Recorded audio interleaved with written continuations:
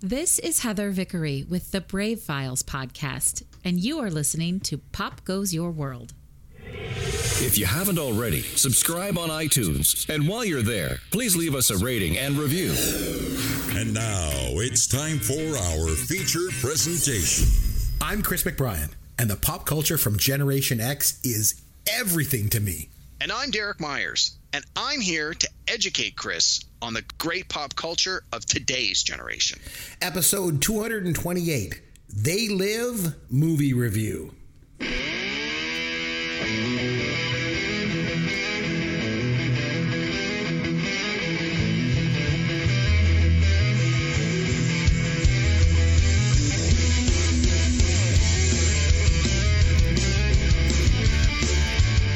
Chris McBrien, along with Derek Myers, and this is Pop Goes Your World, the pop culture podcast for the generations. This week, Derek nominated the 1988 John Carpenter film, They Live. I'd never seen it, so we're going to review it here on the show together. It's going to be a lot of fun, but before we get to the movie, Derek, any pop culture you've been able to get to this past week, my friend? I love how you always phrase that as a question, as if just once I'm going to say, nah, Chris, nothing this week. That's when you know the podcast has run its course. Sorry, Chris, no pop culture this week. You always have so much time on your hands and you do so much of this. Well, stuff, so. I wouldn't go so far as to say time on my hands as much as I prioritize my pop culture because I enjoy TV, music, and movies and comic books and all the stuff that is a part of pop culture. And I got to say, I'm actually a little disappointed that you and I are not able to attend Fan Expo, which is happening in Toronto this weekend. It just wasn't in the cards. Our lives are busy, but for those who are attending the con, I hope you have a great time. I'm seeing a lot of very positive posts on social media. People are really excited, and I know that the downtown Toronto area here, there's a lot of promotional material that's in the downtown core to really hype it up. There's been ads on the transit and all sorts of things. It's the city really seems to realize that a pop culture event like Fan Expo can really draw a lot of people, a lot of tourism dollars, and the event just seems to get better and better every year. I know obviously through COVID there were some years where they didn't have it, and then I think last year was sort of a hybrid, but if the convention scene this summer is any indication, I myself even participated in a couple of gaming conventions this summer, and they seem to be back in full force. The nerds want to convene with other nerds, and Fan Expo was in full effect this weekend. So for those going, have fun. Anthony Daniels is going to be there this year. That would have been cool. And Shatner's there. I still think 2016, the year that you and I both went, that peaked. It was so good that year. They had so many great people there. But I look forward to going again sometime. Well, maybe we'll go next year. Maybe next year. Yeah, exactly. We'll try and make a commitment. So we'll see. Okay, so anyway, back to your original question. Yes, I did have a chance to take in some pop culture this week, some new ones, some old ones. Unfortunately, no documentaries this week, but I do see a couple in the lineup that have caught my eye that I'll try and get on top of before we do our next show. So real quick, I'll run down what I've seen. So I was a little late to the game on this one. The Marvel Cinematic Universe has been releasing television programming through Disney Plus. Earlier this summer, they released the 6-episode series on Moon Knight, which I really enjoyed. I think I talked about it on a previous show.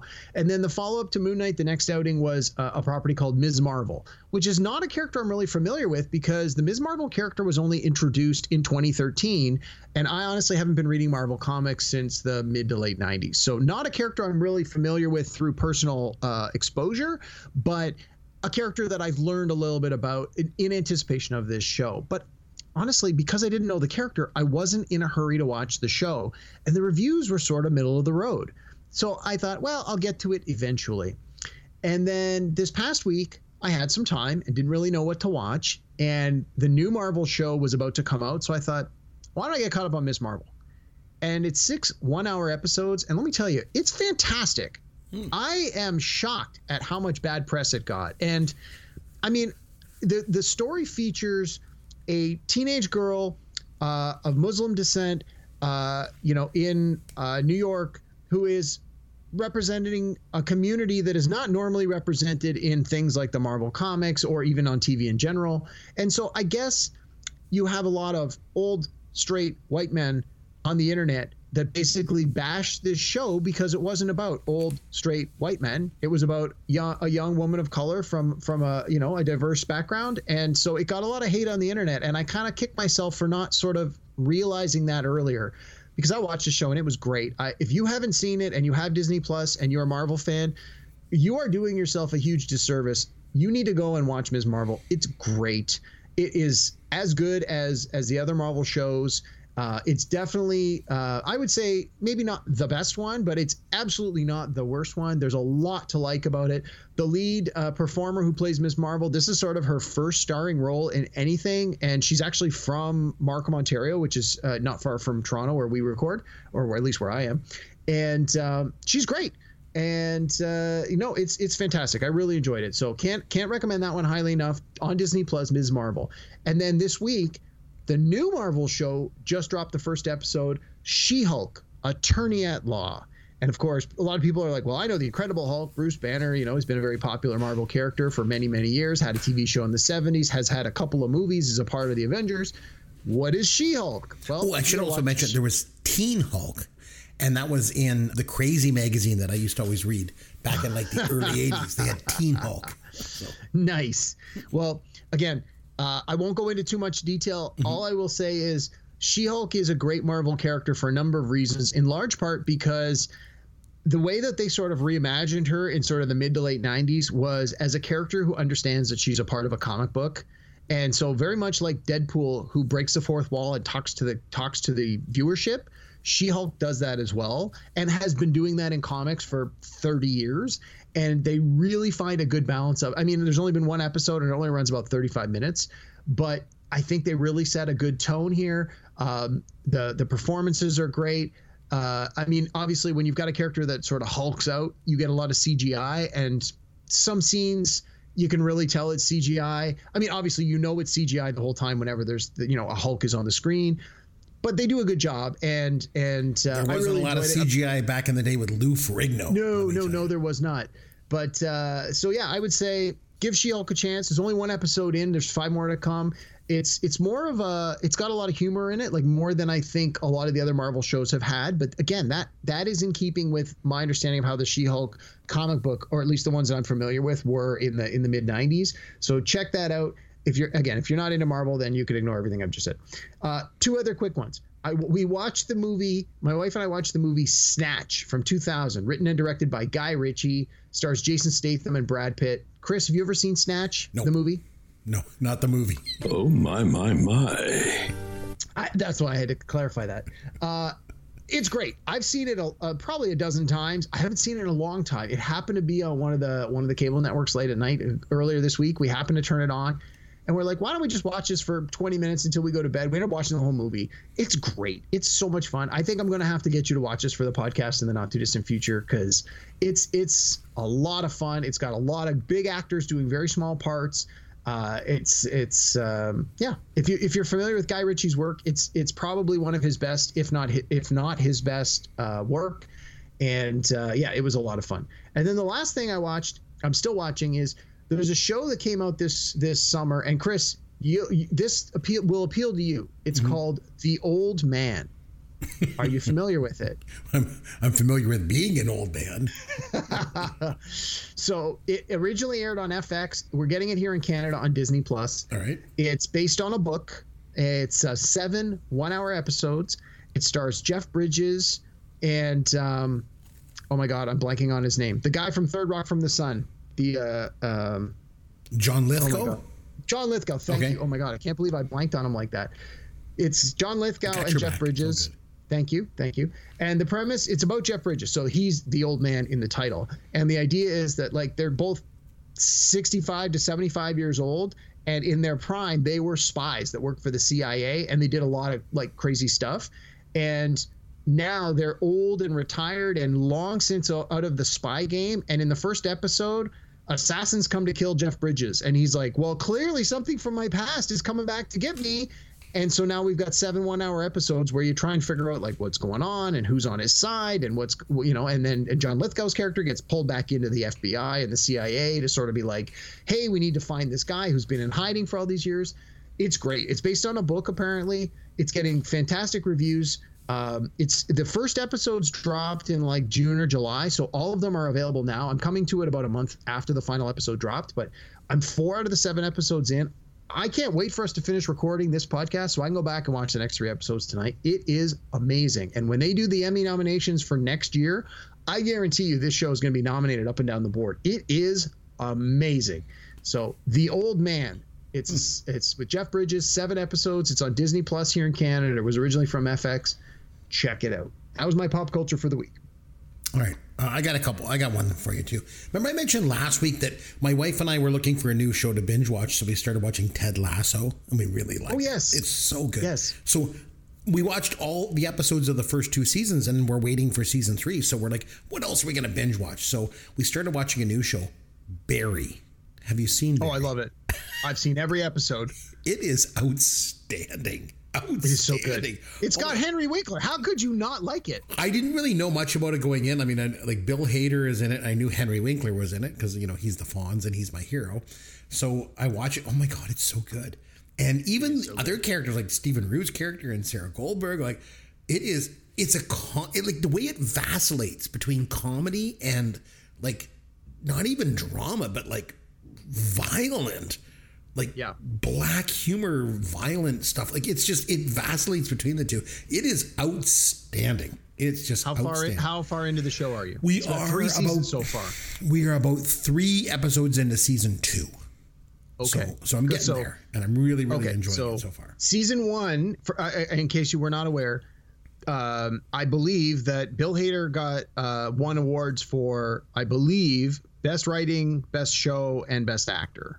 And Henry Winkler definitely won for best supporting. Like it won a ton of awards the first season out of the gate, and it has, in my opinion, the first season was great, and the show has just gotten better, season 2 and season 3 along the way, and I think season 3 was fantastic. So I can't wait for you to get caught up. The good thing I like about that show is the episodes are relatively short, right? They're like 30 to 40 minutes a piece. It's not.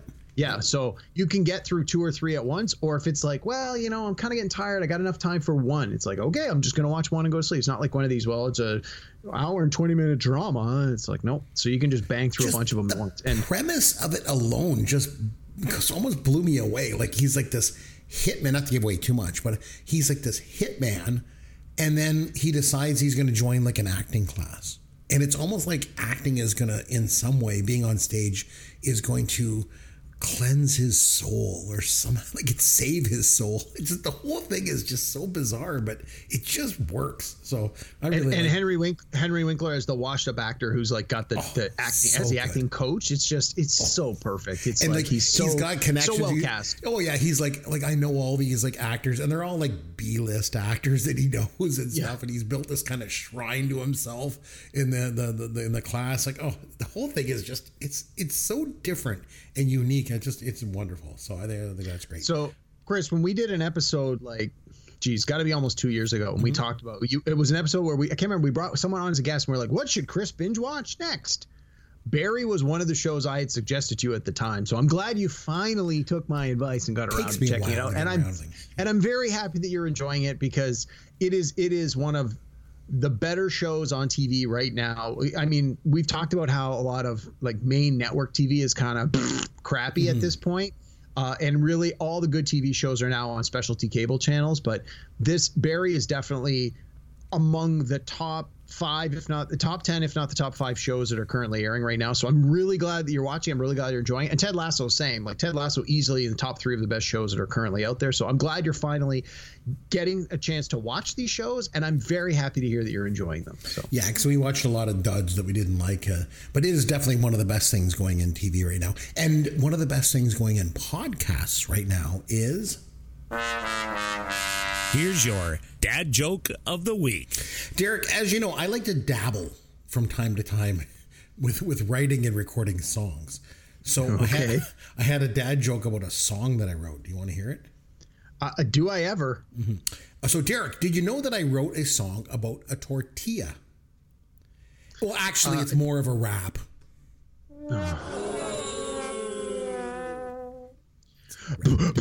That joke sucked. But you know me, Derek, I'm the champion of Gen X pop culture. Simpsons did it. Simpsons did it. Yeah. Man, that Beyonce sure is hot. I'm already not comfortable where this is going, but okay. You've got mail, M-A-L-E. There we go. Very good. Okay. Jeez. Figure that one out on your own. You may have some explaining about your internet history. No kidding. We did it in Canada first. I overlooked the obvious answer there. All right. Half of you men run over to the town square, and the others will run with mucus. Okay, so this week it was over to you to nominate a movie for us to review, and since we held our pop culture fantasy draft on the year 1988 recently, I went with Die Hard on our last episode, and this week it was over to you, and you went with John Carpenter's They Live. And funny enough, I had never seen this movie. So it gave me the chance to go back and watch an older movie that I'd missed out on the first time around. So maybe you can just start us off, and you got to pick any movie that you wanted from 1988. Why this one? So honestly, I'd never seen it in its entirety either. I've seen parts of it. I've read reviews of it. I've seen clips on YouTube. There's a lot of interesting or funny scenes from this movie that have done very well as internet memes or as clips on YouTube that get shared around. And we'll talk more about that as we go through. So I had never actually had a chance to watch it in one sitting from start to finish. So that was part of my motivation was I finally wanted to see it. But again, part of the reason I wanted to nominate it was understanding, or at least having an assumption of what the movie was sort of about, like the broad strokes. The beauty of sort of science fiction kind of movies is you can talk about an issue, but wrap it in space aliens or time travel or zombies or something fantastic, futuristic, horrific, whatever, and still make the point you're trying to make, but in a way that's entertaining. And you can say, well, no, I'm not actually talking about that. It's just a science fiction movie, but we all know you're really talking about it. And part of what I understood about this movie, the message that it's trying to convey in my mind, based on how I understood it, was that now, in today's day and age, the message is actually carried forward and is probably more important today than it even was in 1988. So I thought, you know what? I want to understand more about this movie. I want to watch it from start to finish. I want to judge it for myself. I want to know if the things I've been reading have merit or if people are just reading into it. Like I sometimes people will read anything into anything. I can remember years ago reading a study where a professor was like, the shark in Jaws represents a penis that is the male power trying to penetrate everyone. And I'm like, what? Whether or not that, I don't think that was true, but hey, you want to read that into it? Great. So with They Live, I've read a lot of things where people are talking about, well, this really means this and this really means that. I wanted to judge for myself. So that was a large part of why I wanted to come back and revisit this. And you had mentioned you had never seen it. So, again, I had never seen its entirety. You'd never seen it. I'm like, why don't we come to this fresh? We don't have this opportunity very often where the two of us both come to a movie that we don't really have a lot of history with. Usually it's more like last week with Die Hard. I've seen it 20 times. I've seen it 30 times. This is the greatest movie ever. And it's 45 minutes of two guys gushing about how much they love the movie. I don't know. Are we going to get that this week, or are we going to get something completely unexpected? So from there, let's see where the show goes. I remember when it came out and then when it was on home video, and I, at the time, had no interest in this movie. And it's a little bit odd because I liked WWF wrestling back then. And this is, I like campy sci-fi movies, which this is. But for whatever reason, I never really had any interest in watching this movie. And coming into this movie, I didn't really know much about it. The only thing I knew was I remember the poster. It's got Rowdy Roddy Piper, and he's like pulling these sunglasses down, and there's a reflection in the sunglasses of this like alien thing. And I remember hearing that like he puts on glasses and sees aliens in people around, and that was all I knew. Yeah. So all that being said, I obviously watched this movie for the first time this week in 2022, and let me tell you, it was not what I expected. Like, I went into it thinking it was just this cheesy, campy sci-fi movie starring this wrestler. And it was those things. But the part that I didn't expect was the motifs in this movie. And how Carpenter basically takes a page out of George A. Romero's playbook to make this commentary on issues like capitalism and propaganda. Yep. This movie was actually really, really good. Yeah. I felt the same way. As a film buff, I think it was great. In terms of entertainment, it doesn't really offer quite as much. But in terms of style and commentary, I thought it was a pretty important film, actually. So a couple things. Just getting into it, we always like to kick it off. It was made on a budget of $3 million, which is pretty amazing. Because even back in 1988, that was not a lot of money for a movie. Now, to put things in perspective, last week's movie, Die Hard, also from 1988, cost $30 million to make. And Bruce Willis's salary for Die Hard was $2 million more than the entire budget of They Live. So It was this low budget movie, just kind of like Halloween was, I guess. It was low budget. But it made $13 million at the box office, so it was pretty profitable, mainly because of the low budget, obviously. But it only finished 81st at the box office that year. So it's safe to say it was not popular with audiences when it came out.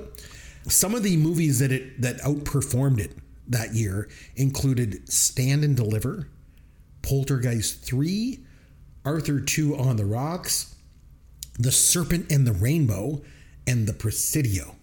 So, although this movie did do better than Mac and Me, which is one of the worst movies ever made in history. So, I don't know. So that's a little bit of background on the film. I was going to say, of that list, Stand and Deliver was pretty good. Again, some of the movies you listed were okay, but a couple of those were stinkers. We usually like to take a look at the cast at the top of that. And I'd like to start there with Roddy Piper because he's this wrestler, and he's Canadian too, by the way. He was from Parkdale in Toronto. Oh, I didn't know that. I knew he was Canadian. I didn't know where he's from. That's where I used to live when you and I first became friends. Remember, I lived in Parkdale. And the thing was about him, when he was in the WWF, like I said, I was always a big fan of WWF wrestling when I was a teenager. And he was very unique because back in the 80s, you had good guys and you had bad guys in wrestling. And most often the fans liked the good guys and they hated the bad guys. But Roddy Piper was, he was sort of a quote unquote bad guy, but fans liked him. He was kind of like Jake the Snake Roberts in that. He was the guy you love to hate kind of thing. Yeah, I guess. Yeah. Now, in this, I got to just start out by saying he is not a very good actor at all. No. Not good. But I don't think that was ever up for debate. Like, I don't think he was cast in this movie because they thought he was going to win an Oscar. I don't think at any point during the making of this movie anybody expected this to be like, oh my God, this guy's the next Laurence Olivier. Like, not a chance. He's a professional wrestler. He's got a certain amount of charisma that a wrestler would need, and he clearly has. And, they were obviously going to work in some fight stuff to let him show off the things he's actually good at. But no, definitely not among the best actors we've ever had performing in a carpet. You could say, though, that actually kind of worked well for this part in this movie, because I think if you had a major action movie star like Stallone or Schwarzenegger, apparently they wanted to originally cast Kurt Russell, but because Russell had just done Big Trouble in Little China and The Thing and Escape from New York, all with Carpenter was like, or either, I don't know if it was Carpenter or the studio was like, we really want somebody else in this role. But I'm like, I'm trying to imagine it with Kurt Russell, and I don't think it would have worked. I think you're right. I think you needed, and I mean this the most affectionately as you can. I mean, you needed a lesser performer to do the lead role. Well, I think if you had like this big sort of action star in it, they would just like sort of plow their way through the movie, and it just wouldn't work. The script in this movie calls for a guy that has to struggle his way through the movie, right? Yeah. And based on the themes that are going on in the film, it actually helps that the hero is more relatable, more of like a populist kind of appeal to him. So I think the fact that he can act and elect actor actually works in the movie's favor. Mm-hmm. No, I agree. And I mean, I like that you have him paired with Keith David, who is a much better actor, although he doesn't really have a lot to do in this movie and doesn't strut his chops as much. But again, Keith David had worked with Carpenter before in The Thing and has had a pretty reasonable career over time. He does a lot of voice work now for commercials and voiceovers and stuff. But I've always had a soft spot for him. I think Keith David's great, although I don't necessarily think he was great in this movie. I think he was as good as he needed to be. He brought his acting to the level of Roddy Piper, and why go any more than that? Well, we'll get to him in 1 second. Another thing I want to mention about Roddy Piper was his hair.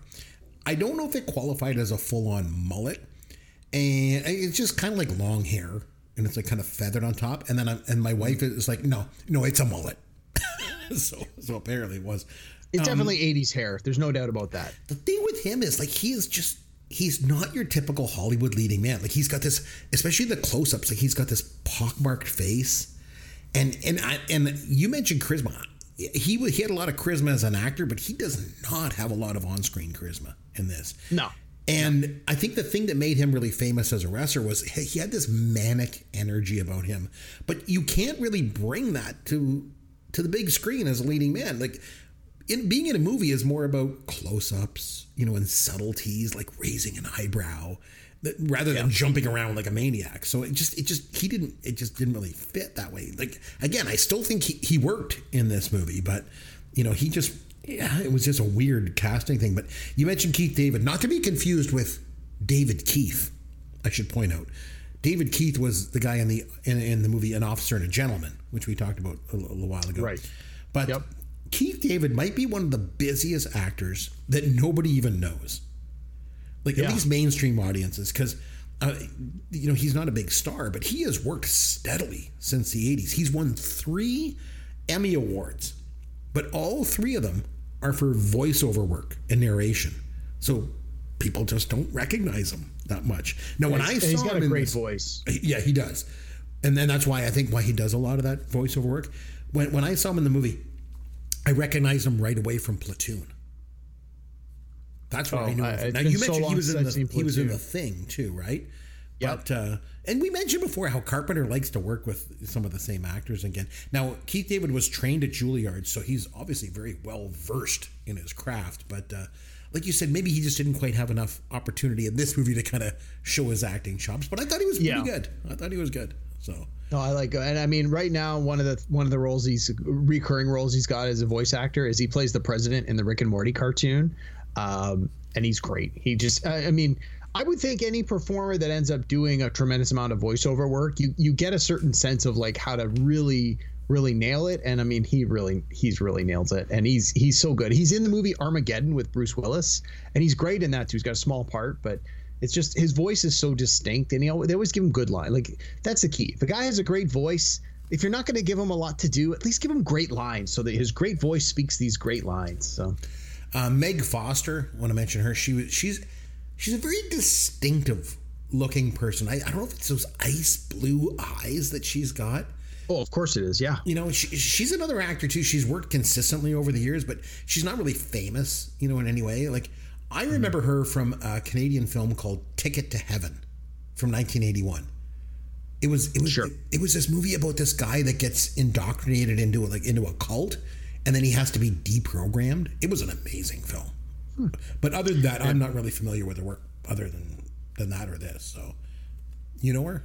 No. I mean, when we saw her on screen. I watched this movie with my wife, and I said, she looks really familiar. And then we both were sort of like, yeah, she does look familiar, but we couldn't really place her. And I looked up her credits, and it wasn't. Sometimes that happens. You watch a movie or a TV show, and you go, who's that? And you look them up, and you're like, oh, that's the person from something else that you know very well. I looked up her credits, and I'm like, I really don't recognize any of the things that she has done. So it's like maybe I just remembered her from the odd thing here and there, but no, she's in this movie. She's very attractive. The blue eyes are obviously very distinct, and I mean, she was. You needed a female lead in the movie in some capacity, and it's like, why not her? So, I wanted to give a quick shout out to Peter Jason. So he played Gilbert in this movie, and he's another one of those prolific character actors. He's been in like a million things. I immediately recognized him when I was watching this. I remember him from 48 Hours. He was the bartender in the scene when Eddie Murphy smashes the glass in the bar. He was like the cowboy guy. And then, do you remember, you ever see 48 Hours? Oh, yeah. It's been a while, but yeah. I remember that scene. Remember that scene where he's like, when Eddie Murphy's like, there's a new sheriff in town. His name is Reggie Hammond. Like, he was the bartender. Yep. And he was also Chuck Fleming in Brewster's Millions. That's a movie that I do like. I don't remember him in that, but you would if you went back and saw it. Like, there was a scene with John Candy who was like, "Hey, it's Chuck Fleming from Action News." So he was in that.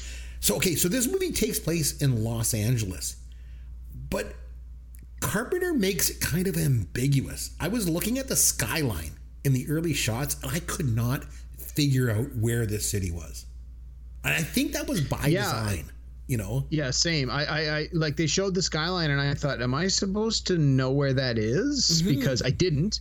And maybe that's just because it's, you know, maybe it's a major city in the U.S. and as a Canadian, I don't know. But yeah, I had no idea. I had to actually look it up after the fact and go like, where was this supposed to be? What? Because usually they have like, well, this movie's clearly set in California. And then they show you some or New York, and they show you some establishing shot of some landmark where you're like, well, even though I've never been to California, clearly that's where that is. But I didn't feel they did that adequately in this movie, and I don't know if that was by design and intent, that this could be any, like, given what the movie goes as far as themes, the idea that this could be any city USA. Yeah, that's works. What I think it was. Like, you know, I think that was more the intent. The scene at the beginning with the TV and the guy is saying stuff like, "They're all around us. They're everywhere. They're taking over." You know, it reminded me of the TV broadcast in Night of the Living Dead right away. I got this whole George A. Romero vibe right away at the beginning of the movie. And then at the end of the movie, the scene in the bar, there's a TV broadcast going on, and then they say, filmmakers like George A. Romero and John Carpenter have to show some restraint. And then it cuts right to the scene of the naked woman having sex with the alien. So it's obviously the director poking fun at himself. When the guy on TV said that, I was like, yes, it tied it together. That's what I thought at the beginning of the movie. You know, it's like something George A. Romero would do. So like I knew that. So the glasses, I want to talk a little bit. I wrote it down because at one point they mentioned they called them Hoffman lenses. And I don't know if it was important to the plot or whatever, but I love how the aliens in this movie, when they're seen for what they are, like when people actually recognize them, they panic. The aliens panic, right? Yeah. It's like they need to hide behind this sort of veneer of normalcy, when in reality, like, they walk around, they're uncaring, they're selfish, they're unempathetic. This movie has a lot of relevance, I think, in today's society. And we talk about that a lot on this podcast. Like, how do movies hold up, you know, all these years later? I think maybe even more than it did back in 1988. Yeah, that's what I would say, that this movie is more relevant today than when it came out. Now, yeah, I felt exactly the same way as I watched it. Now, saying that, I think this movie should never be remade. Do you agree or disagree? Oh, 100%. Yeah, it is it was a moment in time. It was appropriate then, and it's aged quite nicely. But I think if you made it today, all you're gonna do is screw this thing up. One of the big themes in this movie is propaganda. And it's like, it's all around us, you know, is what they're saying, but it's just hidden in the messaging. Because he puts on the glasses and he looks at all the billboards and it's like, obey, marry and reproduce, you know, consume, don't question authority, all this stuff. This movie is like a playbook for capitalism.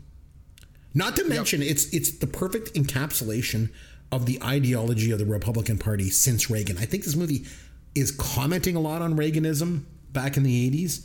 And I know that a lot of far-right groups have sort of glommed onto this movie. And they're like, you know, this movie's an allegory for the Jewish-controlled media and stuff. And that is not what Carpenter is saying here. And in fact, John Carpenter himself said, and I quote, he said, "They Live is about yuppies and unrestrained capitalism. It has nothing to do with Jewish control of the world, which is nothing but a slander and a lie." You know, and white supremacists have also like glommed onto this film, and they're like, "Oh, this represents our cause." Like, they claim wrongly that this movie is about what they refer to as racial awakening, and they believe that truth is only sort of achieved when you see the world through like sort of lenses of black and white. You know, they're just taking this movie and twisting everything that Carpenter is saying about this movie.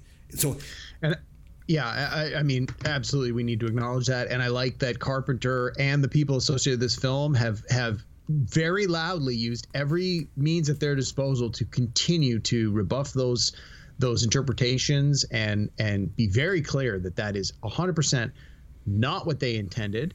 And I think that that's important, because people who maybe are only coming to this movie now, all these years later, who don't have any of that context or any of that background, if they start doing internet searches, they need to be able to see all of those things side by side so that they realize that they don't just pull up these crazy wackadoodle ones that are like, oh, white power, blah, blah, blah. It's like, whoa, that's not what this is about. It's pretty incredible when you think about it.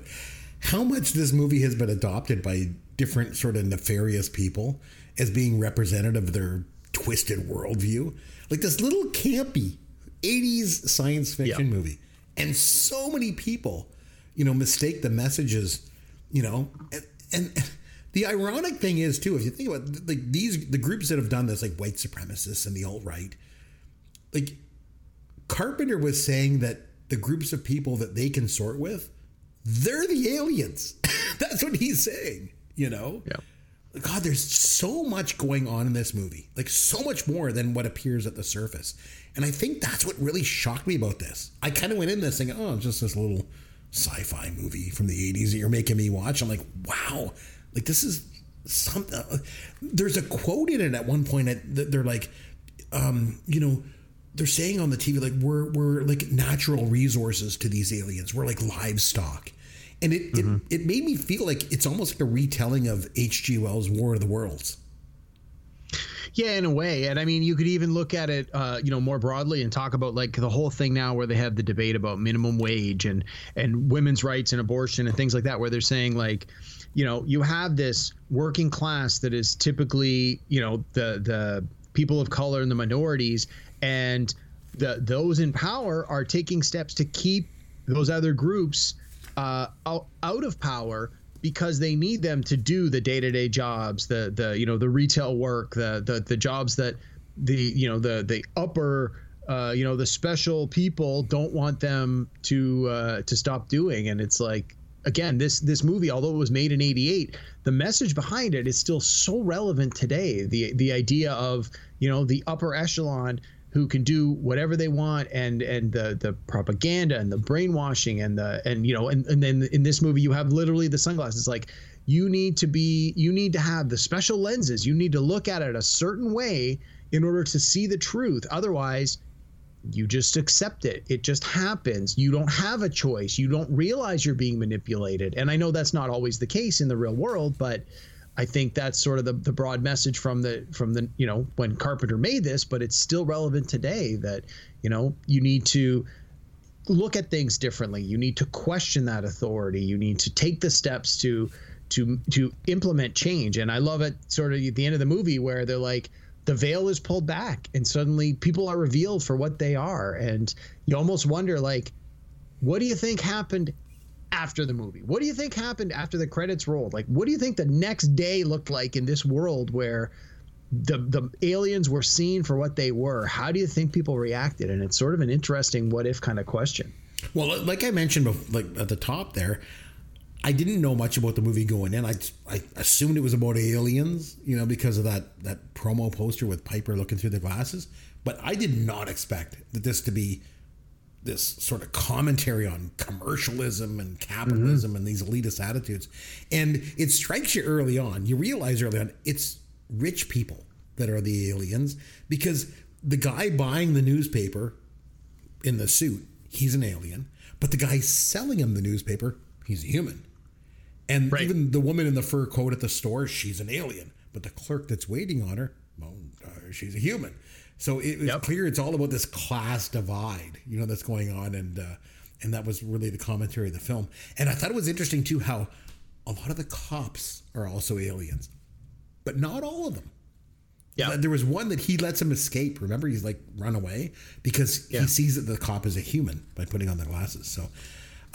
well, and one of the things that they talk about through the course of the movie, especially towards the end, when you see the guy who had previously been among the homeless is now one of the accepted chosen, and he talks about like once you accept what is being offered to you, you get the money, you get the power, you get the privilege, you get the special treatment, and they talk about that, and it's like, it's almost like it's this huge gap, and once you are allowed to step over that gap, then you are now one of the special people kind of thing. And obviously it's related to money and wealth and power and all the things that come with that. And it's an important social commentary. Want to mention some of the quotes. So, of course, the famous quote from this movie, "I'm here to chew bubblegum and kick ass, and I'm all out of bubblegum." Love it. And I heard, and I remember knowing that quote coming into this movie too, because I'd heard it somewhere. But it has no bearing on the story. It makes absolutely zero sense in the moment. He just stumbles into the bank. He didn't go there to chew gum. He didn't even go there to kick ass. Like, it was just so weird that he said that line, but it was like memorable. I feel like John Carpenter just put it in there, for just to be whatever, just to be funny. And then the other quote, I read that again, you never know. You read it on the internet, you never know. That apparently Piper had, because he was a wrestler, he had a notebook of things that he would potentially want to use as a part of his wrestling persona, because wrestling is a lot about wrestling. Professional wrestling, especially in the 80s, was about the pageantry and the persona, and you'd come out and you make these speeches to the audience to either get them on your side or to tick them off because you were there to be a foil for the hero. And so Piper had like this notebook of things that he would write down, of things he may want to use one day and his character. And apparently Carpenter found the notebook one day, was flipping through it, and that was one of the quotes about the bubble gum. And Carpenter's like, we should use that in the movie. So rightly or wrongly, truthfully or not, apparently that was something that Piper had come up with, and Carpenter was like, yeah, we got to use that in the movie because it's a good line. And I mean, that's one of the internet memes that I was familiar with coming into this. I knew that line because I had seen the clip on YouTube 50 times before, and it's been said. Again, I play a lot of nerdy games, and like, I can't tell you how many times you've been at a table where someone's like, okay, you got to make a speech. What do you say? I'm here to chew bubblegum and kick. I'm all out of bubblegum. It's like, okay, well, thanks for being original. And then later he says, Mother Nature's a bitch and she's back in heat. And again, it's just this throwaway line. It has nothing to do with the movie, has nothing to do with the plot. It doesn't even really make sense in the moment. I just feel like Carpenter was just like throwing these lines in there, and that's okay. Yep. One thing that struck me too. So Rowdy Roddy Piper's character is this loner, and he's almost like this homeless drifter. And at one point he says to Meg Foster, he asks her, are you married? And I don't know if you picked up on it, but Piper's character is wearing a wedding ring. And I don't think they ever explain that in the movie, do they? I want to, again, I watched this almost a week ago, so I've watched a few things since then, but I think at one point when he's talking to Keith David's character, and Keith David talks about, like, I'm from, I want to say Detroit, and I have family and kids back home, blah, blah, blah. I want to say Piper had some similar story where he was like, oh yeah, the work dried up and I had to go here, but I want to, and I could be wrong, but I seem to remember him saying something about leaving a family behind, but maybe I'm just imagining that. Also want to mention the scene where they fight in the alley. Yeah. This might be the single longest fight scene in movie history. It just keeps going and going and going. It reminded me of that South Park episode, Cripple Fight, where Jimmy and Timmy fight. I don't know if you've ever seen that. Have you ever seen that episode? I want to say that part of that animated episode was taken right from this. Like, some of the I wondered, like, when I was watching this, I think I read that somewhere. Yeah, I wonder if Trey Parker and Matt Stone were influenced by They Live when they did. Of course they were. It just totally reminded me of it. Like, just keeps, like, they're kneeing each other, and then Piper gives Keith David that back suplex at one point, and just when you think it's over, it just keeps going and going. I'm like, what the hell? And then what struck me too is then later, the next scene, they're in the hotel room and they're all healed up. And I don't know if that was a continuity issue in the film or what, but it really struck me. I noticed it right away. And then later in the movie too, Keith David gets shot in the shoulder, like in the arm. And the very next scene, he's fine. Like, there's no blood, there's no hole in his shirt, and he's all healed up again. And then finally at the end, Meg Foster shoots him, and he finally stays down. I don't know, it was weird. One thing, we're talking about the fight that struck me too, was there's that shoot 'em up scene in the alley. And I don't know if you noticed, but it was like a blink and you miss it moment. I picked it up right away. You see Al Leong. We mentioned him when we did from Die Hard, Little China. Yes. He always played the Asian henchman in these movies back then. He was the guy that tortured Mel Gibson in Lethal Weapon with the car battery. He was the guy in Die Hard that took the candy bar, right? Yes. So I did recognize. He does like a this rollover thing, and I'm like, oh my god, he's only there. He's only in the scene for a couple of minutes, if that. Yeah. So then they use their like wristwatch and they open this portal hole and then they go into it and then they that's where they see the inner workings of the alien world and kind of how it controls propaganda and everything like that. And there's these two guards with these gadgets. And I was like, oh yeah. Those are the PKE meters, the horoscopes from Ghostbusters. From Ghostbusters. Yeah. Like, I said, my wife and I both said that. We're like, is that the thing from Ghostbusters? I'm like, I don't know, maybe. And then later on, like 10 minutes later, another guy's using it. And then I looked it up online after and they're like, yep. Because there was such a low budget, they were pulling props from anywhere. And I was like, oh, nice. I feel like they were even available as toys. They might have just went over to like Toys R Us and bought a couple of them and used this. But yeah. And then, so in that scene, then they go out on this platform and they look out into space. And of course, my wife turns to me and she's like, oh my God, Derek and Yancey with these dystopian space movies. It's so funny. But, and then Piper comes back in and he shoots and destroys that dish, the satellite dish thing that's responsible for putting the propaganda out there. And then everyone sees the aliens for who they are, right? And then it ends with that great shot of that naked woman that I mentioned with the alien in bed. Yeah. You talk about a lasting impression to put out there to end your film. So I will say this. So I was kind of like John Carpenter. I thought, like I mentioned this a couple times before when we did Big Trouble in Little China and stuff. Like, I thought he was an okay director. I have more respect for him as a director after having seen this movie than I did before. And if you would have told me that coming into this movie, with me just thinking it's this cheesy, campy sci-fi thing, I probably would have thought you were crazy. But I really do. Like, it was good. Good. I'm glad you enjoyed it. So what would you give it on a scale of 1 to 10? Well, like I say, okay, hang on. Let me qualify this. Let me give you two options here. Okay. Scale of 1 to 10, sort of as just a campy movie, like the entertainment value, and then a scale of 1 to 10, sort of as importance, like how does it hold up? Mm-hmm. How is the message? Like that kind of thing. Ooh, that's a good way, because I think as a film buff, I think this movie is something else. Like I think it lacks in regard to the look of the movie, like in terms of the entertainment value. It kind of comes off as a bit sophomoric, but when you really look at it for what it is, it's totally like a George A. Romero work. So I think from an entertainment point of view, I'd probably say about a 3 or 4. But in terms of a film and an importance of film, like an 8.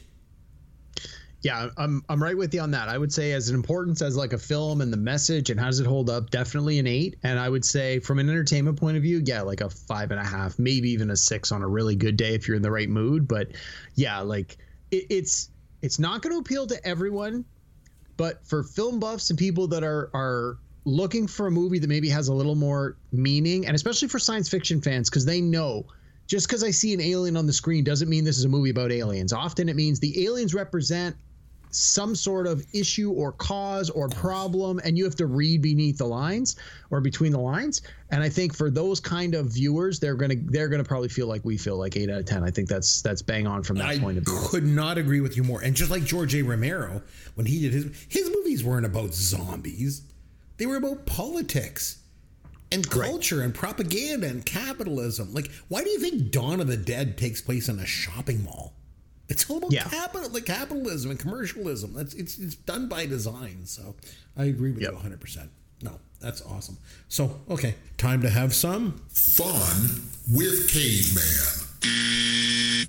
All right, Derek. So this week we're going to play a game that's a little bit familiar to you and to our audience, and I like to call it Pick the Flick. Yeah, pick the flick. You get the synopsis, then pick the flick. You get the year, pick the flick. I don't think in that song that I say pick the flick enough. Just once I want to hear the song, and then you've actually changed it, and instead of going pick the flick, suddenly it's pick the nose. just to throw me off, just to see if I'm paying attention. So, all right, so here's how it works. The common thread in this week's Pick the Flick, and I'm going to give you obviously the year and the synopsis of the movie, and you have to name the title of the movie. Pretty straightforward. But the common thread is all of the movies this week feature professional wrestlers in acting roles. Boy. So I'm going to give you the year and the synopsis. You name the movie, and then a bonus points if you can also name the professional wrestler who appears in the film. Okay. Wow. And I know this is going to be hard for you. How many questions you got?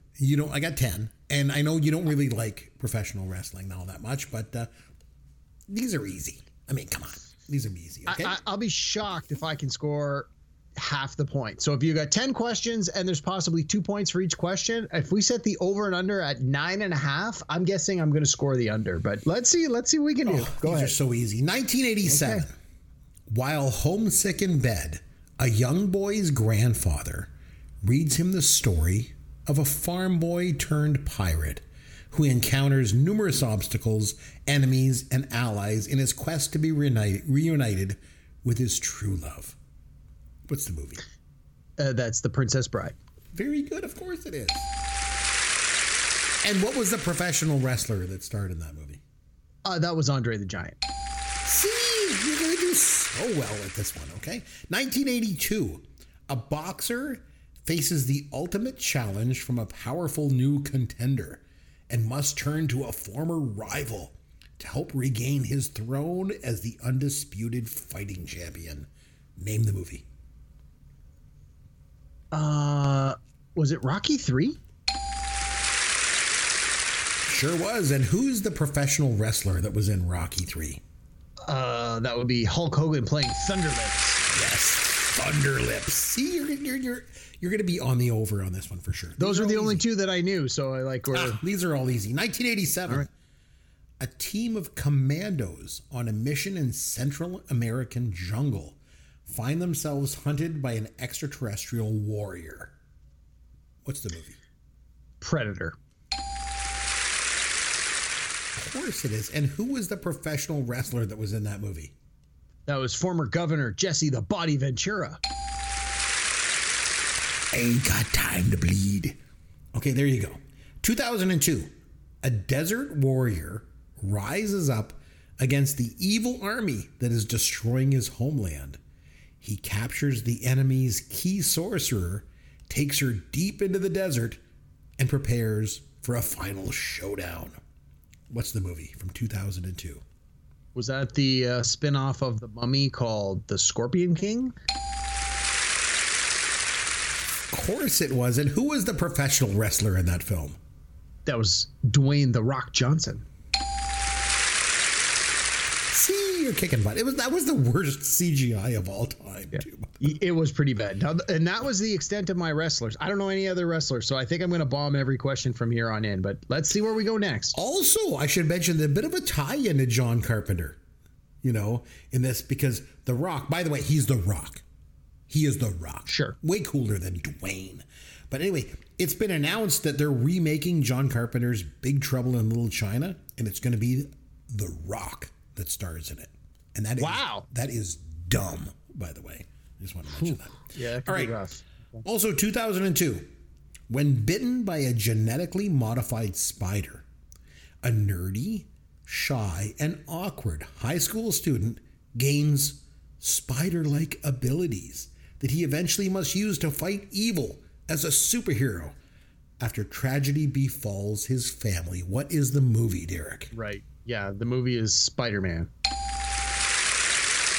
And can you name the professional wrestler that appeared? Yeah, it was, he was playing Bonesaw. What was his name? His name was Randy the Macho Man Savage. Yes, Bonesaw McGraw. See, he's killing it on these. I'm making it easy for you. But that's more of a cameo than a starring role. Well, I guess Thunderlips technically is cameo as well. It just featured professional wrestlers. Sure, no, that's fair. That's fair. Yeah. All right, 2014, a group of intergalactic criminals must pull together to stop a fanatical warrior with plans to purge the universe. What's the movie?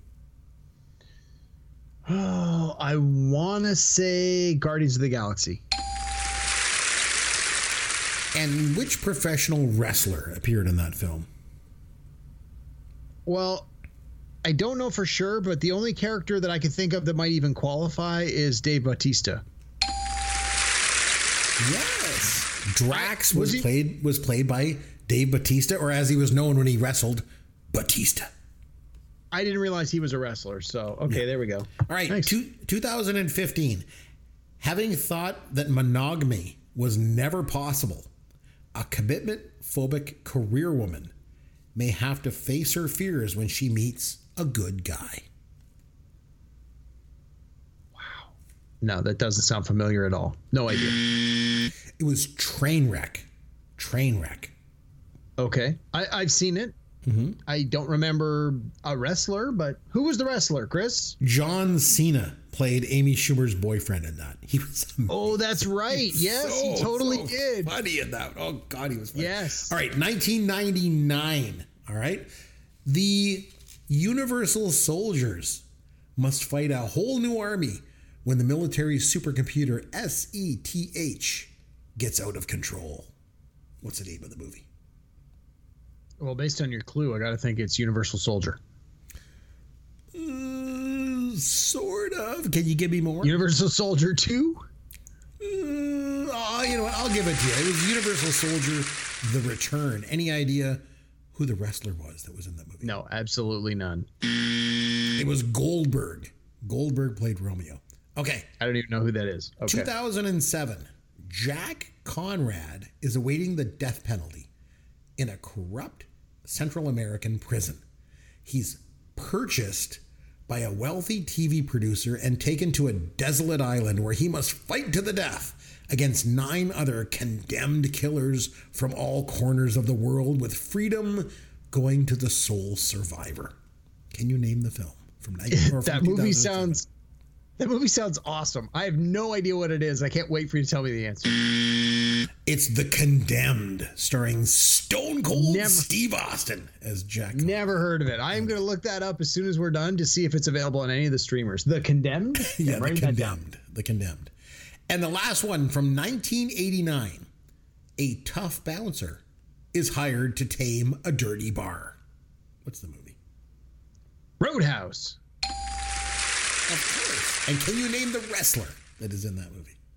Of course I can. Patrick Swayze. No, it was Terry Funk. Terry Funk played Morgan. That was just funny. I mentioned that one because it was just on like cable TV about a week ago. All the time. And I'd never seen Roadhouse. I have no desire to ever watch it. It's great. Have you never seen it? No, it's fantastic. Never watched it. It looks terrible. So much I'm not fun. a huge Swayze fan. I thought it looked just don't stupid. watch it on AMC where they cut out the swears and stuff. Just watch it on we put it on. My wife and I put it on, and I watched the first little bit of it, and I'm like, oh God, this is terrible. It's got Jeff Healey. But Jeff Healey was in it, which I thought was kind of interesting. He's Canadian. And then I'm like, hey, that's Terry Funk. And my wife was like, who's that? So one of my favorite wrestlers when I was, when I was a kid, I used to like Hoss Funk. So there was Terry Funk, there was Hoss Funk, and there was Jimmy Jack Funk. They were the Funk brothers, but Hoss Funk was one of my favorites. But Terry Funk was in this one. So sure. Anyway, you did so you said you were going to do terrible because you don't really like wrestlers. Yeah, I did pretty good. You did pretty darn good. 12, so I got 14 out of 20. Yeah, that's so not bad. You went on the over, so I should have bet on you. So next time out, we're going to come back with a top 5 list. Next time we come up. Yeah, we're due for a top 5 list. Yeah, we'll figure something out. We'll come up with something fun. Yeah, I'm sure it'll be good. But until then, this is Chris McBrien on behalf of myself and K-Band Derek Myers and our producer Sloth saying thanks for listening to Pop Goes Your World, the pop culture podcast for the generations.